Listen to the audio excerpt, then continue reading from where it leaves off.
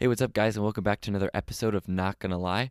I'm your host, Jonathan Terry, and unfortunately, I do not have a guest host with me today, so you're just stuck with me, but we will make the most of it. Before we jump in, I want to let you know that this episode is sponsored by Audible. Audible has over 180,000 different titles to choose from. If you prefer listening to books rather than reading them, this is the site for you. And if you're not sure, go ahead and give it a try. Listeners of this podcast can get a free 30-day trial as well as an audiobook download of Audible signing up with the code www.audibletrial.com/NGL. So most of you know that the Super Bowl was last weekend, and there's a lot of feedback, a lot of negative feedback on the Super Bowl saying that it was boring or lame or didn't really care to watch it. But I honestly liked it, and that's not just because the Patriots won and my psychology midterm is extra credit. I thought that it was a great display of the root of the game. The things that you don't really think about or see were shown in full effect. Normally it's an offensive game. We love to watch the quarterbacks throw all over the place. We love to watch the running backs run down the field, break open for big plays, and score a lot of points. But that wasn't the case. You saw a mind of Bill Belichick who noticed the Rams' weaknesses and was able to exploit them all night. The punting as well was extraordinary. I don't know if you noticed, but there were 14 punts in the game, and a lot of them did have an effect on how the game was played. You saw a lot of punts inside the 20-yard line, and punting doesn't really get the hype that it should because you're really able to flip the field if you have a solid punter on your team, and we saw firsthand how effective it was to have a punter in this game. My biggest takeaway from this game was some good old-fashioned prop bet controversy. So if you remember last week's episode or haven't listened to it, you should pause this episode right now and go back and listen to last week's episode. Hayden and I discussed some of our favorite prop bets, and one of those was the length of the national anthem. So the line was set at 1 minute 50 seconds right up until the Super Bowl, and Gladys Knight sang through very beautifully, and when she got to the end, she said "brave" multiple times. The song ends after the final word, which in this case, they assumed the final word to be brave. And she ended brave at 1 minute, 49 and a half seconds, but went on to sing brave multiple times, which clearly sent her over the 1 minute 50 mark.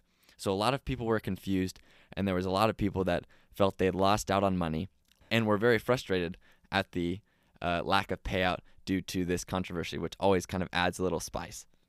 Another one of the big storylines from this week was the trade deadline. Now, the trade deadline ended at noon today, and there were, it seemed, more than normal trades.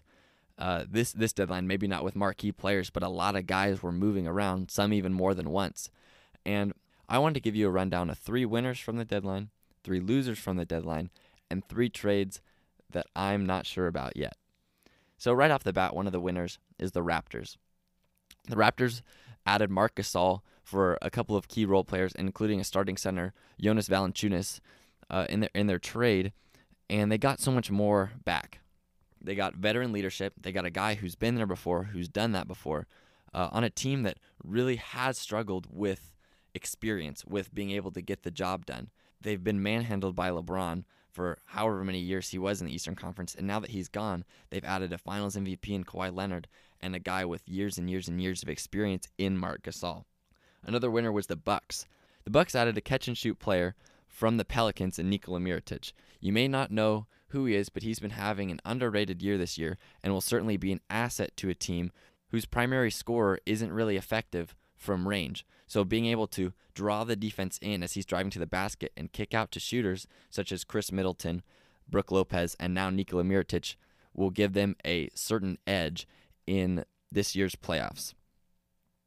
That's one of the biggest takeaways from this trade deadline is how much the Eastern Conference teams have improved and how much of the gap has been closed between the Raptors, Bucks, Sixers, and Celtics.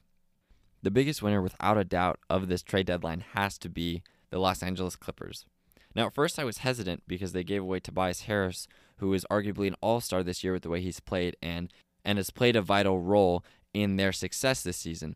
But they've brought back picks. They've gotten rid of guys that have struggled on their team, such as Avery Bradley. They brought back strong role players. They brought back young guys. They were arguably one of the deeper teams in the league, which led to their success, but it seems as if they've gotten deeper and maybe even better. And they're not just set up for success right now, but they're set up for success in years to come, especially because they own the Heat 2021 first-round draft pick. And with the way that their franchise is looking, that could be a top 5, top 10 selection. Now let's move on to the 3 losers. My first loser of this trade deadline is the Grizzlies. Now, they have 2 icons in their organization named Mike Conley and Marc Gasol. They held on to Mike Conley, but they let go of Marc Gasol and really didn't seem to get that much of a return. When you trade a star like that, who people have grown attached to over the years since he's been in the organization, and you get such a little return, it almost seems not even worth it to let him go, because you'll just have angry fans and not really a lot of a building block to build from. And on top of that, they were the recipients of that struggling Clippers player, Avery Bradley, who used to be an above-average 3-and-D player, but has regressed very fast over these past few years and gave up some solid role players to get him. I'm not really sure what the Grizzlies' plan was, whether they think they're close to contention and just needed a few more extra pieces, or if this is their idea of tanking, but I wasn't really the biggest fan. The number one rule whenever you're tanking is picks, picks, picks, picks. You never know what you're going to get in the draft, and that's why you take that risk. I was disappointed to see the lack of picks that they got from these trades with these players, and I'm not expecting much from the rest of this year, and hopefully they can pull it together and just finally begin to rebuild. The next loser at this trade deadline was the 76ers. Now, I know they've improved. They added James Ennis, a great wing player, and Tobias Harris, like I said, a fringe all-star, but they gave up so much. And I can't honestly say that Tobias Harris is going to stay. The 76ers had plans to re-sign Tobias Harris as well as keeping Joel Embiid, Ben Simmons, and JJ Redick and have that strong core that's been doing so well this year. But Tobias Harris is going to get paid next year. He can't be waiting around taking less money for the hope of winning a championship. And if the Sixers don't win this year, I don't see any reason why Tobias Harris would want to stay on a team for less than what he's worth, which is the max. Because I guarantee you, there's a lot of struggling franchises that will throw the max at him. But the biggest loser or losers of this trade deadline are Wade Baldwin and Nick Stauskas. They began this year on the Portland Trail Blazers, but after this trade deadline, they're the furthest thing from it. They were traded to Cleveland at the beginning of the year, and around this deadline time, they were traded to the Houston Rockets. And you'd think that, they went from Cleveland to the Rockets, a dead last team, to, top 5 team. That's got to be pretty exciting, right? Except for the Rockets weren't done yet. After they'd gotten him, they sent them away to the Pacers, where they're now going to be released. There's a lot of scrutiny in the league today about how these trades are handled. It's not fair to a player to say, hey, we've let you go midseason, so they're not only having to adjust to a new style of play with new teammates, but they're having to do it in a new city. Now, luckily, the way that it's built, it's not like baseball, where there is a stretch of time where the players have to wait before they are traded, so they can't just constantly be moving from team to team to team. Another one of the losers that you could add into this is Harrison Barnes. Harrison Barnes made headlines not because he was traded, but when he was traded, midway through his game last night. So he was pulled out of the game, didn't know why, but the headline said that he had been traded to the Sacramento Kings and essentially a salary dump. Now, before I go and rip on Mavs ownership, there was a report out that said that he was made aware that he would be traded and was given the option to sit. LeBron James had strong words in an Instagram post for this, and I can't help but agree with him to an extent. He said that there's a double standard between when guys want to leave a team to get more money and when guys are traded. When guys are traded, it's just business. That's the way it goes. It's an entertainment business. You want to do what's best for the team and help make the most money. But yet, when players try to get that money, they're scrutinized for whatever reason. I don't know what that may be, but the owners turn the fans against that player, saying, look at what he did. Isn't he selfish? They'll go right around and trade a player who's been vital to the franchise and who the fans love. But yet, that's just business. I'm not saying that they should do away with trades and that they should forget about dealing these players midway through the season, because that's a part of the league. Trades are trades. But I think we really should do work in eliminating that double standard and allowing and understanding that this is just a business. At the end of the day, loyalty isn't what it used to be anymore. Guys don't stay on the same franchise. Guys like Dirk and Kobe and Tim Duncan, after Dirk goes, that's going to be it. There's not much about loyalty anymore. It's about doing what's best for you. And I think that both teams and players should be able to do that willingly, not just one side. And now let's move on to 3 trades that I'm not sure about yet. So the first trade is between the Wizards and the Bulls. The Bulls gave up Jabari Parker and Bobby Portis for Otto Porter Jr.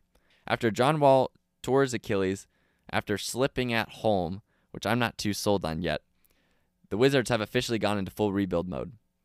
Now, it was probably obvious that they weren't going to trade Bradley Beal, their all-star, and probably the only shining point in their season. But with this move for Otto Porter, it raises questions and also maybe some answers. Jabari Parker signed to his hometown Chicago Bulls this past offseason and was excited to get to work with them. And there was a lot of hype surrounding them. They had a bunch of young guys, including Jabari Parker, who, though struggled with injuries, was a very touted and solid player. But as the season went on, his lack of defense showed, and he eventually made his way to the back of the bench and had not seen rotation minutes in quite a bit. Bobby Portis was a solid player who's had some troubles in the past, but was playing a very successful bench role on a team with a lot of promise. Getting Otto Porter does cost a lot of money, but it makes sense. A lot of their young guys are still on rookie deal contracts, and this is an obvious upgrade over Bobby Portis and Jabari Parker. But I'm not ready to say that the Bulls won this trade yet. If Jabari Parker is able to return to form and show that dominance that he had when he first came into the league, and Bobby Portis begins to develop and grow, the Wizards are suddenly light years ahead on their rebuild. I think this has potential to be a successful trade for both teams, but I can't honestly say that one team won or lost this trade yet. Another trade I'm not sure about yet is between the Magic and the 76ers. 76ers sent struggling former first-round pick Markelle Fultz to the Magic for Jonathan Simmons and essentially 2 late first-round picks. Now, this is a low-risk, high-reward trade for the Magic, getting what was a very talented player but has turned into almost a shell of himself in recent years. The last trade between the Trailblazers and the Kings moves 2 young big men, Caleb Swanigan and Skal Labissiere, and this trade will essentially turn out to be successful or not really talked about for years to come, as Skal Labissiere was heavily touted in high school but really didn't make a difference in college, and Caleb Swanigan was very effective in college, but neither have really seemed to make their mark on the NBA. So here's hoping that they can develop and have successful NBA careers. Now I want to introduce a new segment on the podcast that I hope to keep up. So I've used the website onthisday.com to bring you This Week in Sports. So every week on the podcast, I'll take a look at events that have happened in history from this past week and kind of give you guys a little storyline behind something that maybe you haven't heard of before or maybe something that's really cool. So this week, I want to talk to you about Fred Newman.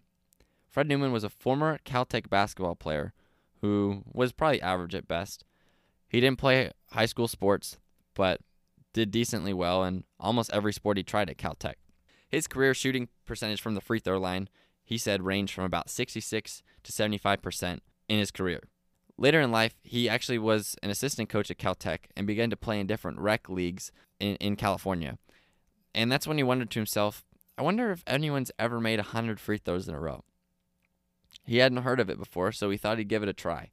He challenged himself to shoot 200 free throws every Saturday night, and that's what he did for many months.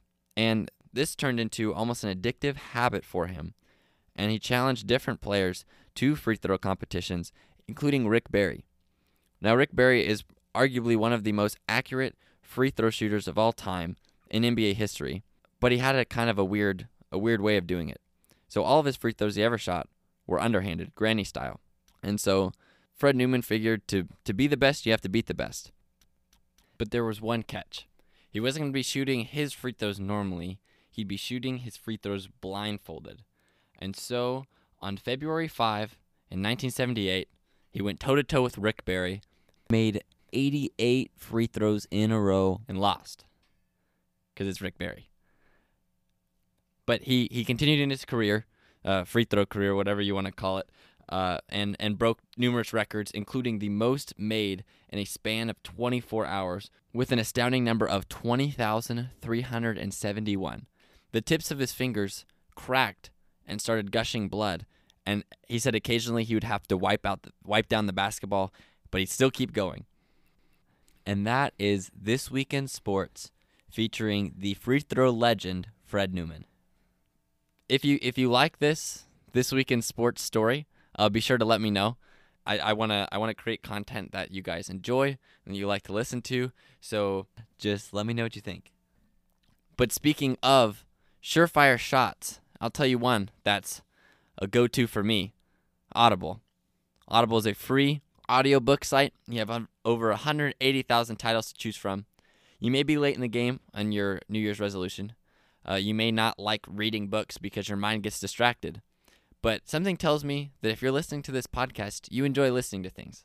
So why not give Audible a try? You can listen through your headphones. You can listen out loud while you're chilling with friends, want to learn a little bit.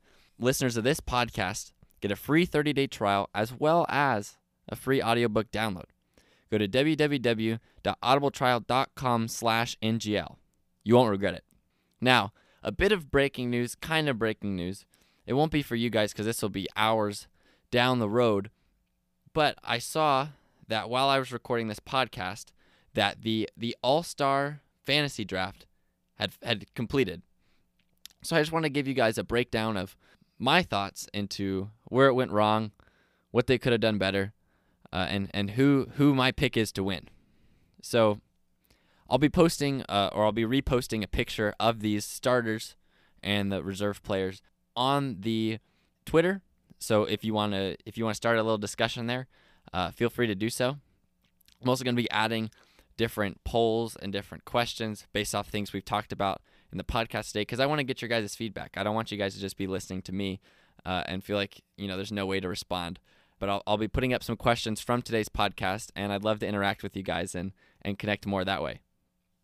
So right off the bat, the biggest thing that I think I picked up on, and 98% of Twitter picked up on, is it looks like LeBron is trying to form fit his team for next year. So 5 out of his first 6 picks are guys that either want out from their team or have an expiring contract at the end of this season. And there's no question that LeBron is the ultimate playmaker on and off the court. I think he likes to form fit his team to his desires, and this has kind of had some negative backlash, especially in recent weeks with the Anthony Davis trade, or the proposed Anthony Davis trade that never went through.